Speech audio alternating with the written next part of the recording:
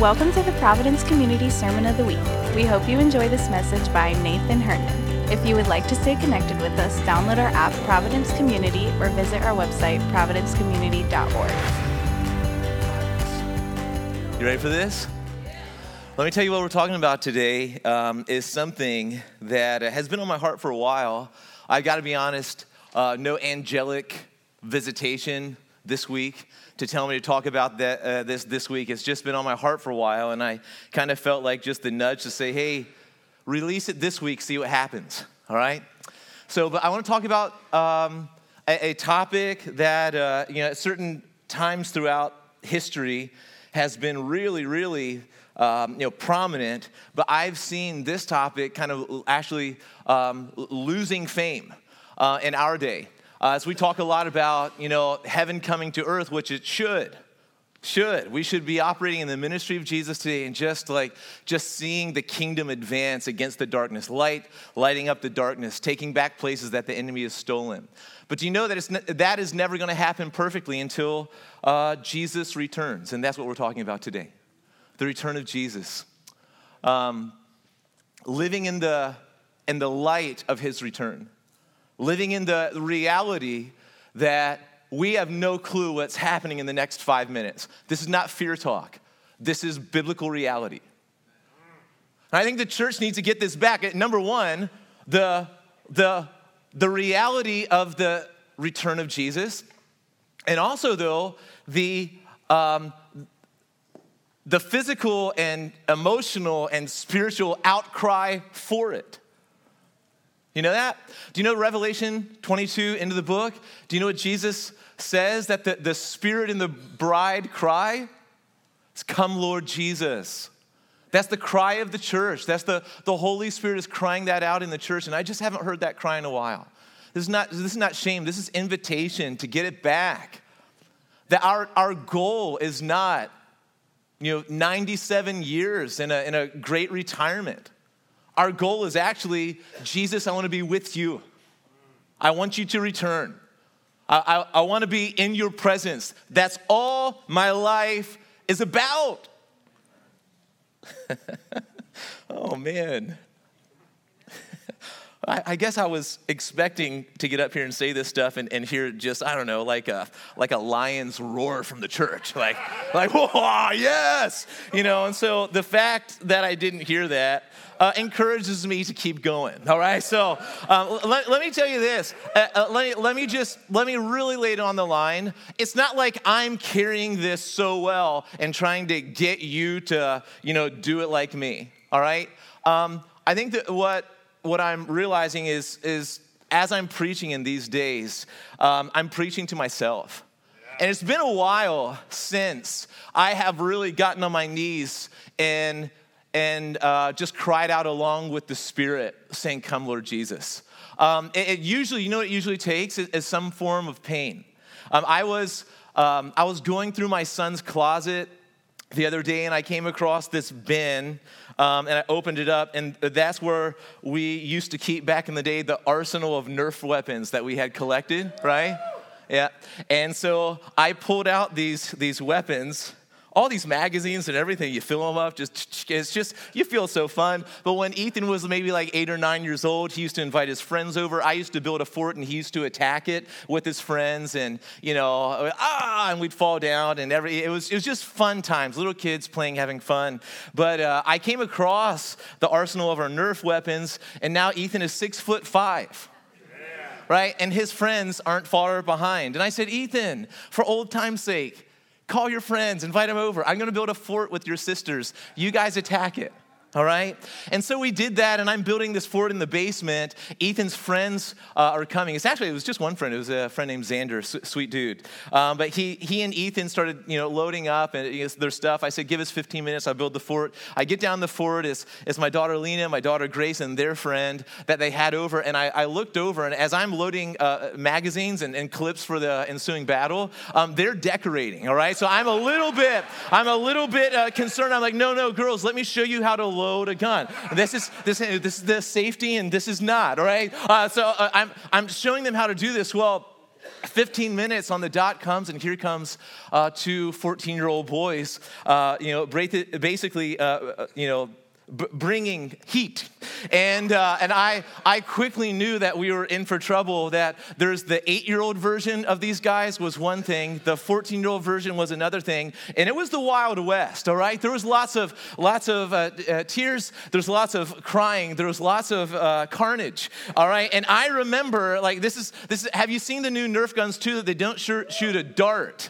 Someone who likes Nerf? Is that someone over here? Oh, right there. Okay, I can see, dude. The drivers, of course you do.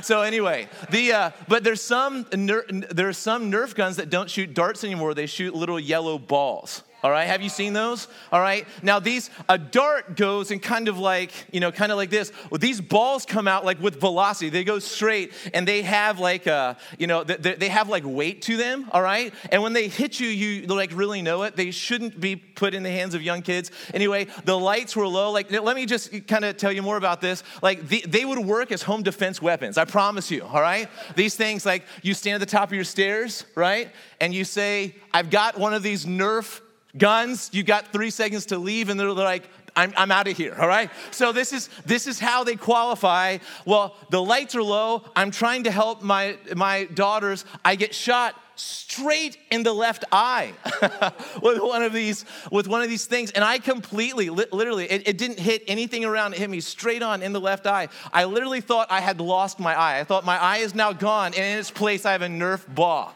All right here. Literally, it's how it felt. It was like my ears were ringing, and in that moment, I'm like, "Come, Lord Jesus." Wow, it takes this to get me thinking about the return of Jesus. All right? Woo! Woo! What? Oh, you got to be kidding me.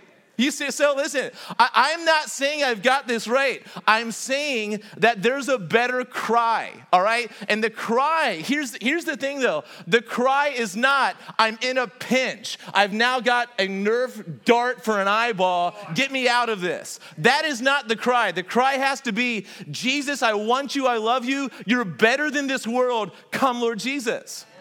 All right? And I just believe that God is returning that cry to the church. The Spirit and the bride say, "Come." It's his appearing. It's his appearing. It's his appearing. For centuries, millennia, the cry was for Jesus to come in as the Messiah. And now the cry is for Jesus to return and set this messed up world right. All right? So I want to talk a little bit, though, about the return of Jesus. I want to get into a few details because the return of Jesus is actually meant to encourage the body.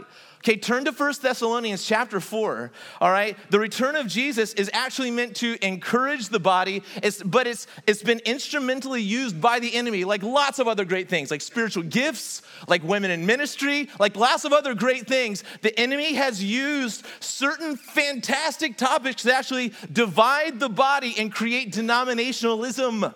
All right? So I just want to tell you today, though, I am not, you're not going to, if we have a Q&A time after this, you're not, maybe we should, but you're not going to pull me into, are we pre, mid, or post-tribulationalists?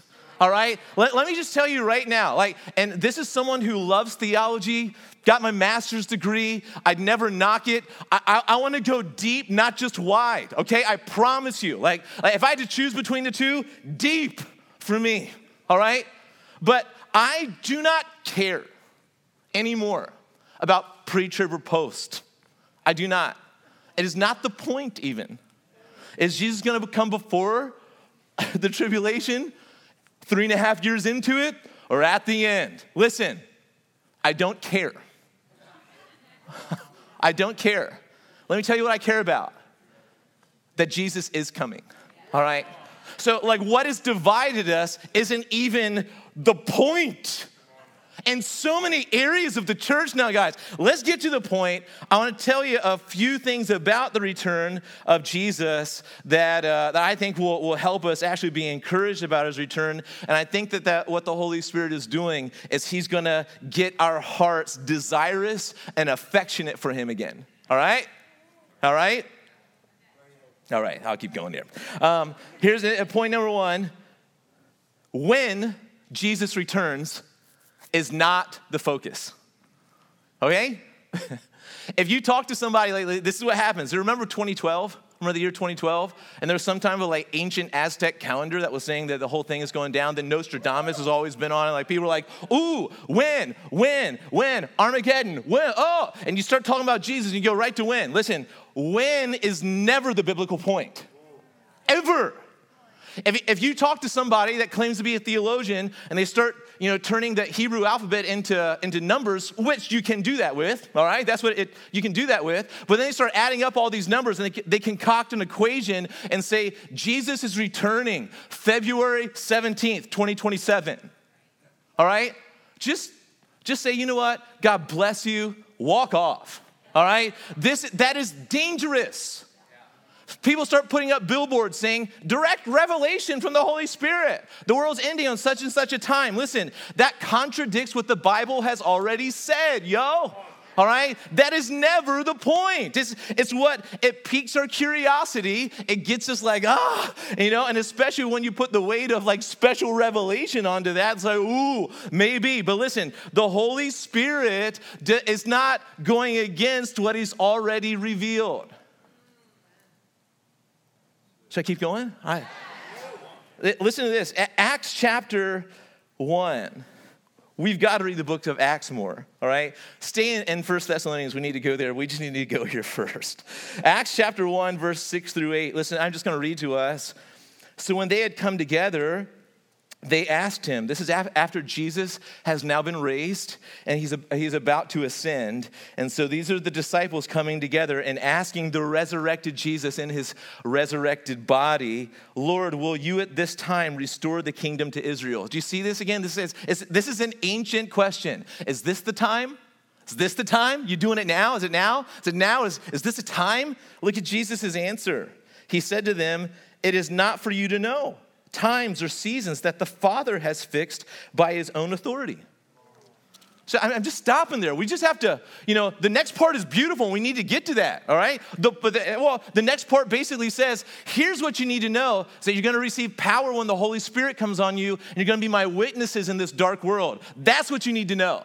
I would love to see a revival fire break forth in the church where we actually care more about souls being saved than times and locations. Like, the church has to get back to that. But even the disciples back in this day, is this the time? Is this the time? What does Jesus say? Times are not for you to know. The Father knows that has to be enough. You've got to stop about it. All right?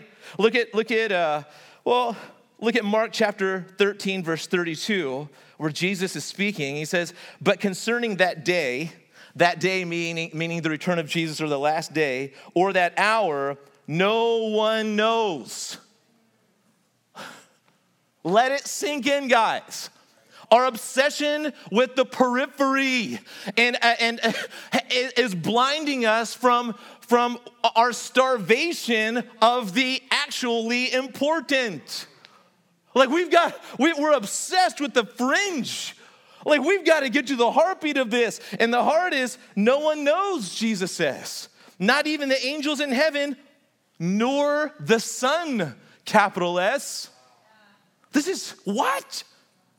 But only the Father. He didn't mathematize this, put it in the Bible, and it's there to figure out. So if you turn Noah's Ark into a math problem, you can figure out times. He didn't do it that way. It's not, only the Father knows. The focus, according to Acts chapter 1, is ministry in the power of the Spirit to the nations. That is the focus, not times. Witnessing to the greatness of Jesus and how he can revolutionize a life and a family. That's the focus. The gospel, the good news of Jesus to the nations and to neighborhoods. That is the focus, not times.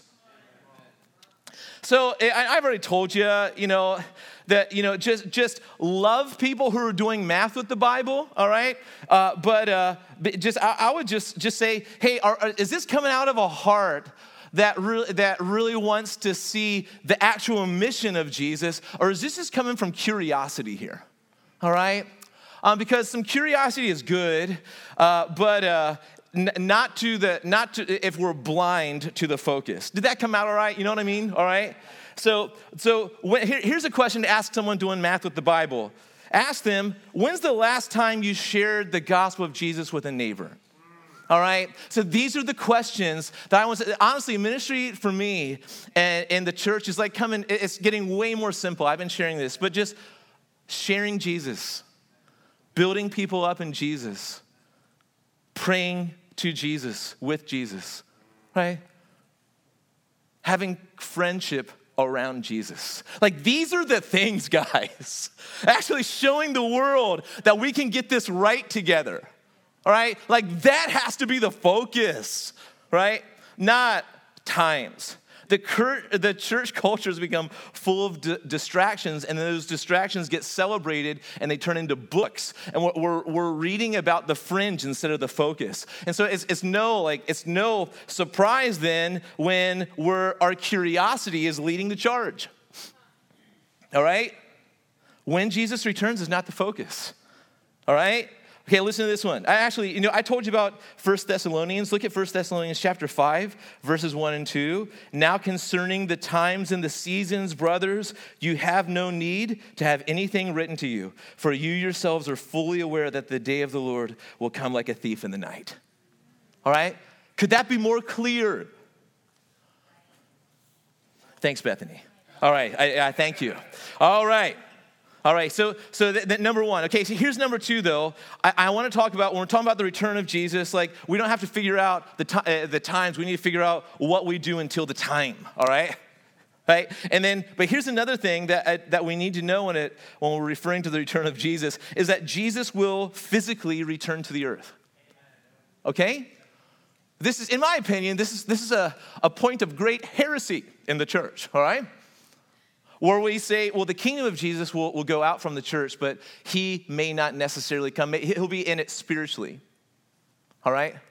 I'm contending that Jesus is showing up in the flesh, in his resurrected body. All right? Back to the earth. All right? So, and I get that from the Bible. Well, let me show you this. Let's go back to Acts chapter 1. All right? And I think, let me toss this out. If you don't know what to read in the Bible these days, read the book of Acts. All right? Let it expand your brain and your soul. All right? But the book of Acts, chapter 1, now let's go to verse 9 to 11. And when he had said these things, what he had said is, you will receive power when the Holy Spirit has come upon you, and you will be my witnesses in Jerusalem and in all Judea and Samaria and to the ends of the earth. Notice here that when he's saying this, that he is not sending people that haven't been full of the Spirit yet. He's not sending these disciples out in their own strength. It's got to be his strength. All right? That's the heartbeat. All right? So now look at verse 9 though. And when he had said these things, as they were looking on, he was lifted up, and a cloud took him out of their sight. And while they were gazing into heaven, as he went, behold, two men stood by them in white robes, and said, Men of Galilee, why do you stand looking into heaven? Now listen to this. This Jesus, who was taken up from you into heaven, so that's where he went, will come in the same way as you saw him go into heaven. This Jesus, who you just saw, in the same way, I'm talking bodily, bam, will return bodily, wham. All right? Now, these are theological Hebrew words that I understand you don't get it. All right? Wham. Oh, no, I mean, bam. All right? Wham. Bam, wham. All right? That, Chris, this is the title of my sermon. Bam, wham. All right? So, listen, Jesus ascended to heaven. And in the same way, the angels say he is returning. Okay, let's not miss the low-hanging fruit here and get so brilliant with our own minds that we miss what is plainly said. All right? In the same way, so this is in the same way meaning bodily. All right? Bodily, so not just the Spirit of Jesus is returning. Not just the kingdom of Jesus, but the physical, bodily presence of Jesus is returning. So bodily. But I would also say this, and this is maybe less important, but still it would fall under the banner of the same way. I would say on the clouds. Interestingly enough, so many prophetic words about Jesus returning in the Bible is mentioning Jesus coming back in and on the clouds. You know that? It's very, very interesting. I really think when we're talking about clouds, it's not rain clouds, cumulus clouds, or other kind of like the little wispy ones, or maybe that is a cumulus cloud. I don't know, didn't do my homework on that. Because I don't think Jesus is saying, man, what a gorgeous cloud. Angels, now's the time, jump on. I don't think it's that. I think the clouds are glory clouds. These are, look at Mark 14:62, and Jesus said, I am. And this is Jesus on trial before his accusers. About to be crucified, they asked him if he is the Messiah, if he is the one that the Jews were to be expecting. Jesus says, I am, and you will see the Son of Man, in other words, me, seated at the right hand of power and coming with the clouds of heaven. This is what Jesus says, all right? These are not cumulus ones, even though those point to the heavenly ones. And on heavenly clouds, Jesus will return, I think, because it is going to be a glorious day. All right? So clouds are important, but Jesus' bodily coming is of most importance. Philippians chapter 3, verse 20 says, our citizenship is in heaven, and from it, that's heaven, we await a Savior, that's Jesus, the Lord Jesus Christ, who will transform our lowly body to be like his glorious body by the power that enables him even to subject all things to himself. All right? So do you know that Jesus, when he was incarnate and took on flesh, was raised with a new glorious body, but it was still like a body. You know that? There's something else we don't talk about. When he's raised, he goes to Thomas and says, see my hands and my feet. Put your hand in my side. He's not a wisp. He's not a spirit. He has this glorified body, you know? And when we see him, we'll get one like his. Huh. We're obsessed with getting one like his now. That's why, like keto and, you know, like getting in the gym and stuff. Some of us are not. Some of us are just like, I'm getting a new one. Who cares? You know, so it's just like whatever. You know, I don't know where you fall in that continuum, but listen, you're getting a new one. It just doesn't matter. All right. So where was I? Just kind of lost. I was thinking of like, I don't know, Twinkies and all kinds of things went into my head. So Jesus will physically return to the earth on glorious clouds, and it's going to be amazing. Now listen to this one, all right? There will be a bodily resurrection for us at the return of Christ, okay? We're not, listen, there's all this stuff going out. I remember watching cartoons as a kid, and like in these very violent cartoons where a big boulder falls on a mouse, all right? The spirit comes out of this mouse and goes to a cloud, and he gets a harp, and you can kind of see through this mouse spirit. Is that jacked up or what? Are you hear this? Like, this is what we taught. This is what we've taught, and it's worse today. All right. So this is the impression that we get, but that is not how it is. Okay. There will be a bodily resurrection for us. We will not be wisps or spirits. We will be the us we were supposed to be in Jesus. All right, Thessalonians, the book of Thessalonians, I think most of us are there. In the book of Thessalonians, what was happening is there was some confusion on the return of Jesus, but there was even more confusion on the timing of that return. In fact, the Thessalonian church, they were quitting their jobs. They're like, Jesus is coming back. Like in our day, we know it. So they're quitting their jobs. And that's why in 1 Thessalonians chapter 4, verse 11, Paul admonishes the church to aspire to live quietly and to mind your own affairs. This is a good word for us today. You know, just mind your own business. You know, your opinion doesn't matter in all of life. I know that is a crazy thing. I hate to say it, you know, but like just live a quiet life, mind your own business, work with your hands, all right? It's work. So what they were doing is they were actually saying Jesus is returning. The end of all things is at hand. And so we don't need to work anymore. We're just going to wait. But biblical waiting is working while you wait. You know that? It's not striving and trying to make things happen. It's pulling in the oars, but it's God. It's God doing all the work, but we're still doing what's in accord with his heart as we wait. You do know that? And so he's saying, get your jobs back. Keep working. I'm admonishing you to this. Work with your hands as we instructed you, so that you may live properly before outsiders and be dependent on no one. So the way that you live is being watched by the outside world, and that is a bridge to the kingdom. How you live, not just what you say. How you live. I want you to live quietly. I don't want you to spread your opinions everywhere. I want you to do things that actually make your neighborhood better. All right? This is how I want you to live. And so get back to that. Don't just see the world seeing you doing nothing but waiting on Jesus to return. All right? So that is the context culturally that the Thessalonians are in. They're expecting Jesus' return at any moment, so they're not even working. So we see that here. But they're also, listen to this, they're also confused on what happens to those who die before Jesus' return. All right, now you have to remember the day. This is Jesus has been raised. There's all kinds of promises associated with it. This is in that weird moment that it's not Old Testament anymore. It's like first generation New Testament. It's New Covenant. You see it? So people are like confused, like, oh, wait, people are dying. I thought like Jesus came to give us life. Like what is going on? Well, people are still dying. What's going to happen to them? Have we lost them?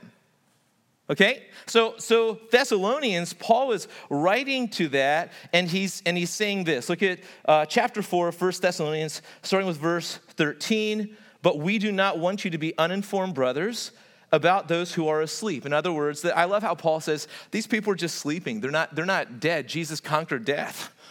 They're sleeping. Their soul is with Jesus. You'll see, they're going to be reunited with a resurrected body soon. And I don't want you to be uninformed about this, about those who are asleep, that you may not grieve as others do who have no hope. Listen, our hope is that Jesus is coming back, making all of this right. You know? So like people don't have that hope. It's just when you die, you die. When it happens, it happens. That's just how my miserable life was. That's not kingdom. All right? So we want you to have hope. Look at verse 14. Look at verse 14. For since we believe that Jesus died and rose again, even so, through Jesus, God will bring with him those who have fallen asleep. You see that? Isn't it good? So when Jesus returns, those who are in Christ and have died before his return will be reunited with their physical but resurrected bodies. Okay? I have not heard a sermon on this in years.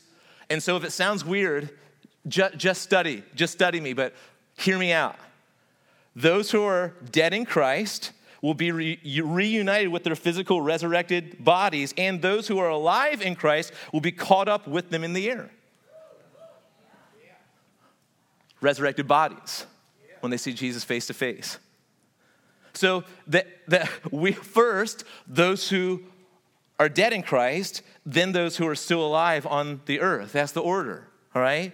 So we'll receive a body like Jesus' glorified body. And so look at verse 17 there. Then it says, so we will always be with the Lord. Now that is the goal of your salvation.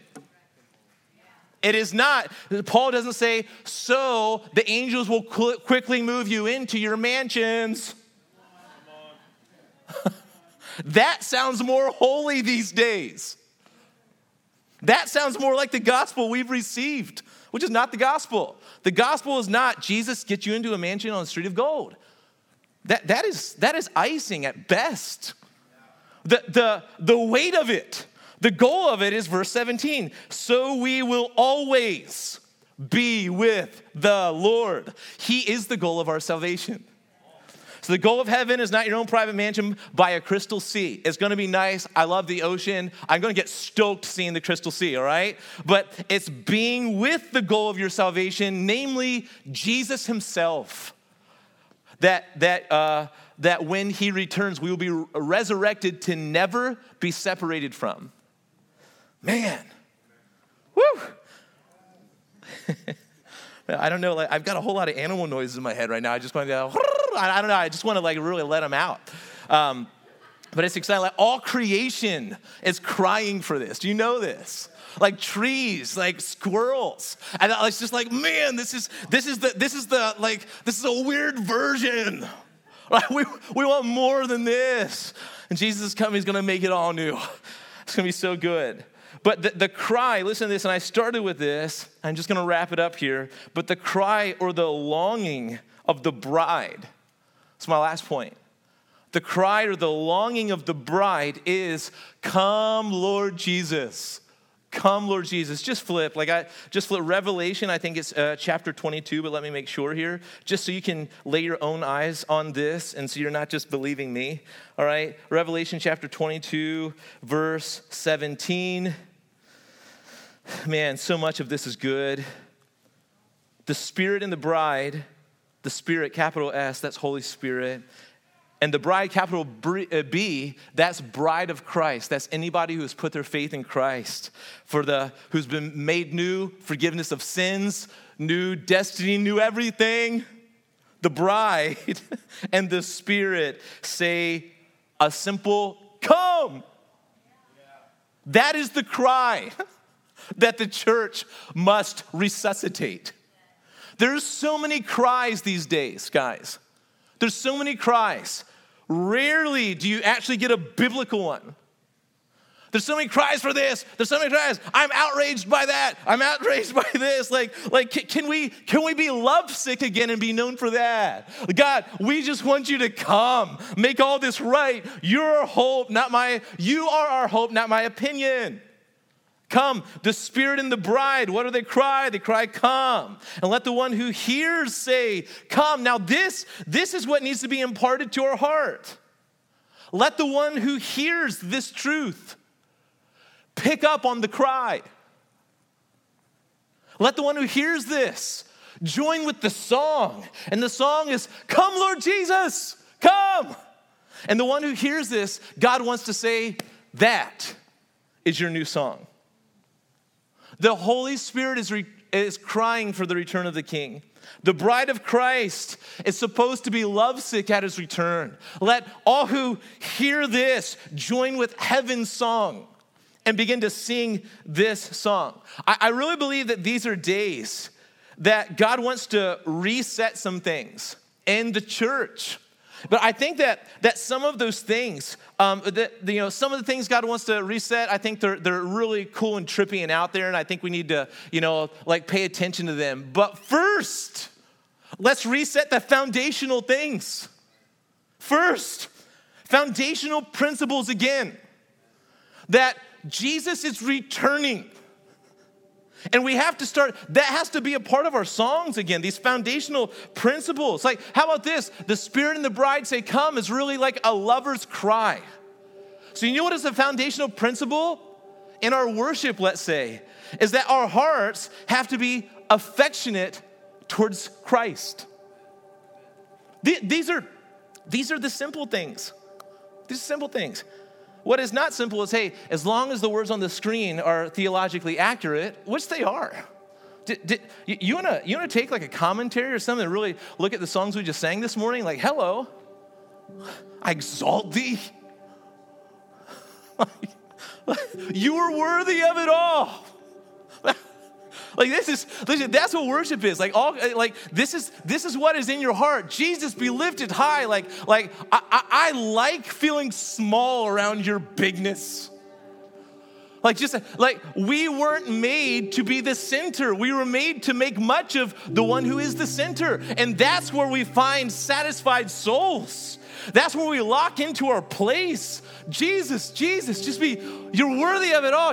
But here's the thing that we have to get back is the affection of our hearts. Not just the declaring truthful things, but that our hearts would actually feel like they should about the truth that's coming out of our mouths. This is the cry that God, I want your hearts to cry this. The Spirit and the bride cry this. I want you to get this back. So that is, like, do you know a Jesus church doesn't just claim to have all the facts about Jesus right. A Jesus church, I think when you boil us down, we just want, desire, treasure him. We don't claim to have it all right. We don't do leadership with perfection. We don't do make every decision perfectly. Who does? Come on, that's not the call. The call of God on the church is not perfection. He is our perfectness. He is our righteousness. And the beauty of the church is that God somehow in his bigness uses us despite us. He's making us into something. The call of the church isn't, do we get it all right? The call of the church is to want him, desire him, affectionately love him more than everything else. And anything that would step into that place is just what the Bible calls an idol. If your heart, if you only cry out for Jesus when you think you've lost an eyeball, all right, then here's what we have to do is we have to say, Jesus, what is in the way of my heart wanting you most? What is in the way of my heart? One of my favorite preachers these days says, adoration eats declaration for breakfast. Before you declare stuff, you better adore first. It's foundational. It's foundational. Like, the word of God isn't like magic spells that you just learn how to toss out. That's not it. Foundational to our hearts is that our hearts will be realigned, that they would be newly alive, newly resurrected. So the things that we were dead to, we're now alive to, and now our hearts can actually, our hearts are desire factories, like it or not. And they're gonna desire / worship something.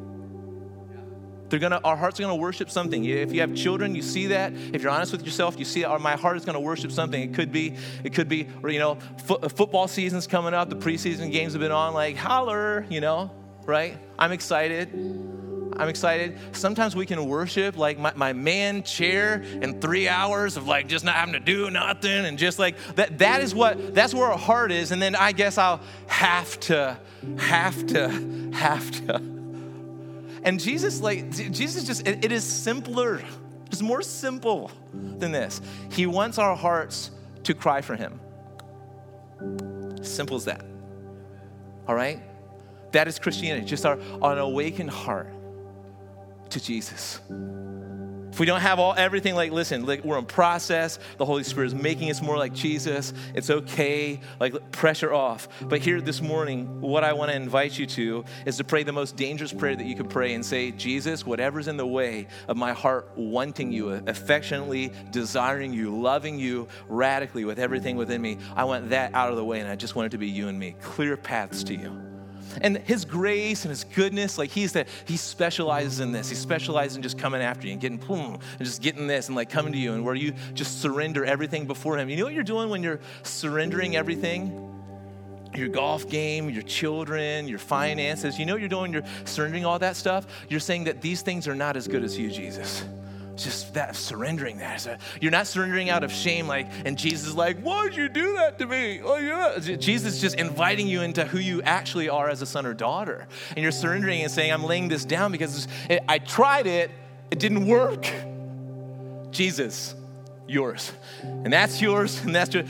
It's got to be just you and me. That's got to be the foundation. And this is what the foundation of a healthy theology of the return of Christ is built on. Come, Lord Jesus. Come, Lord Jesus. I want you more than this world. Man, this is, God. Just take a moment right here. Just close your eyes if you want. Stand to your feet if you want. Let's respond to Jesus' heart here today. Jesus, I want this for me, and I want this for my family, and I want this for this church. God, here's the reality, that this doesn't come from rowing towards it. It's the spirit winds have to blow in our sails. You have to move us in this direction. This is supernatural, or it's nothing. We're destined for failure if you don't work miracles in our hearts, God. And so I just pray that this would be a day that you would give us hearts that want you more than everything.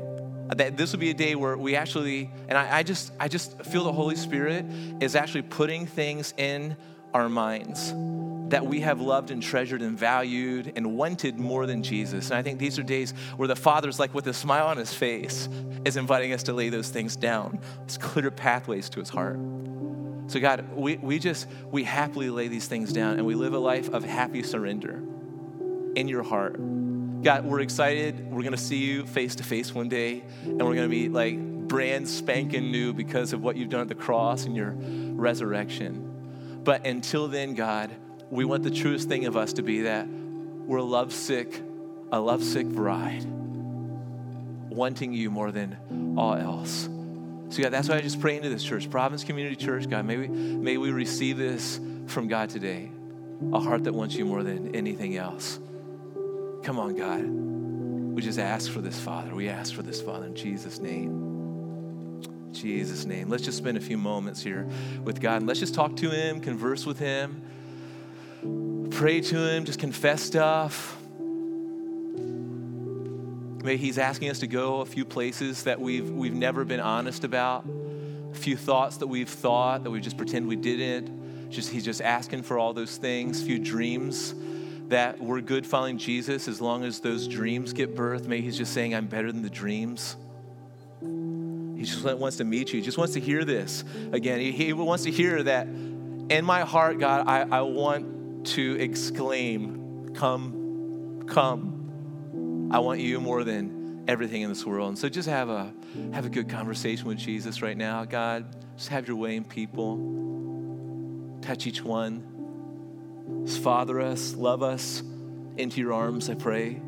I just pray against shame. I just pray that right now this church will be able to decipher the voice of religion and the voice of your heart. So we bless you, we bless you, we bless you, God. Just call us deeper in these days. Let us put down roots into your heart. Put down roots into your word. Put down roots that just lead us right to just a joy bomb of a life, God. I just pray that no matter what happens on the news or in this world, God, that there's laughter is erupting from our hearts because of our connection with you, God. So we bless you in Jesus' name. Thank you for listening to the Sermon of the Week. We hope you've been blessed by this message. If you'd like to partner with us, you have the opportunity to give online at providencecommunity.org.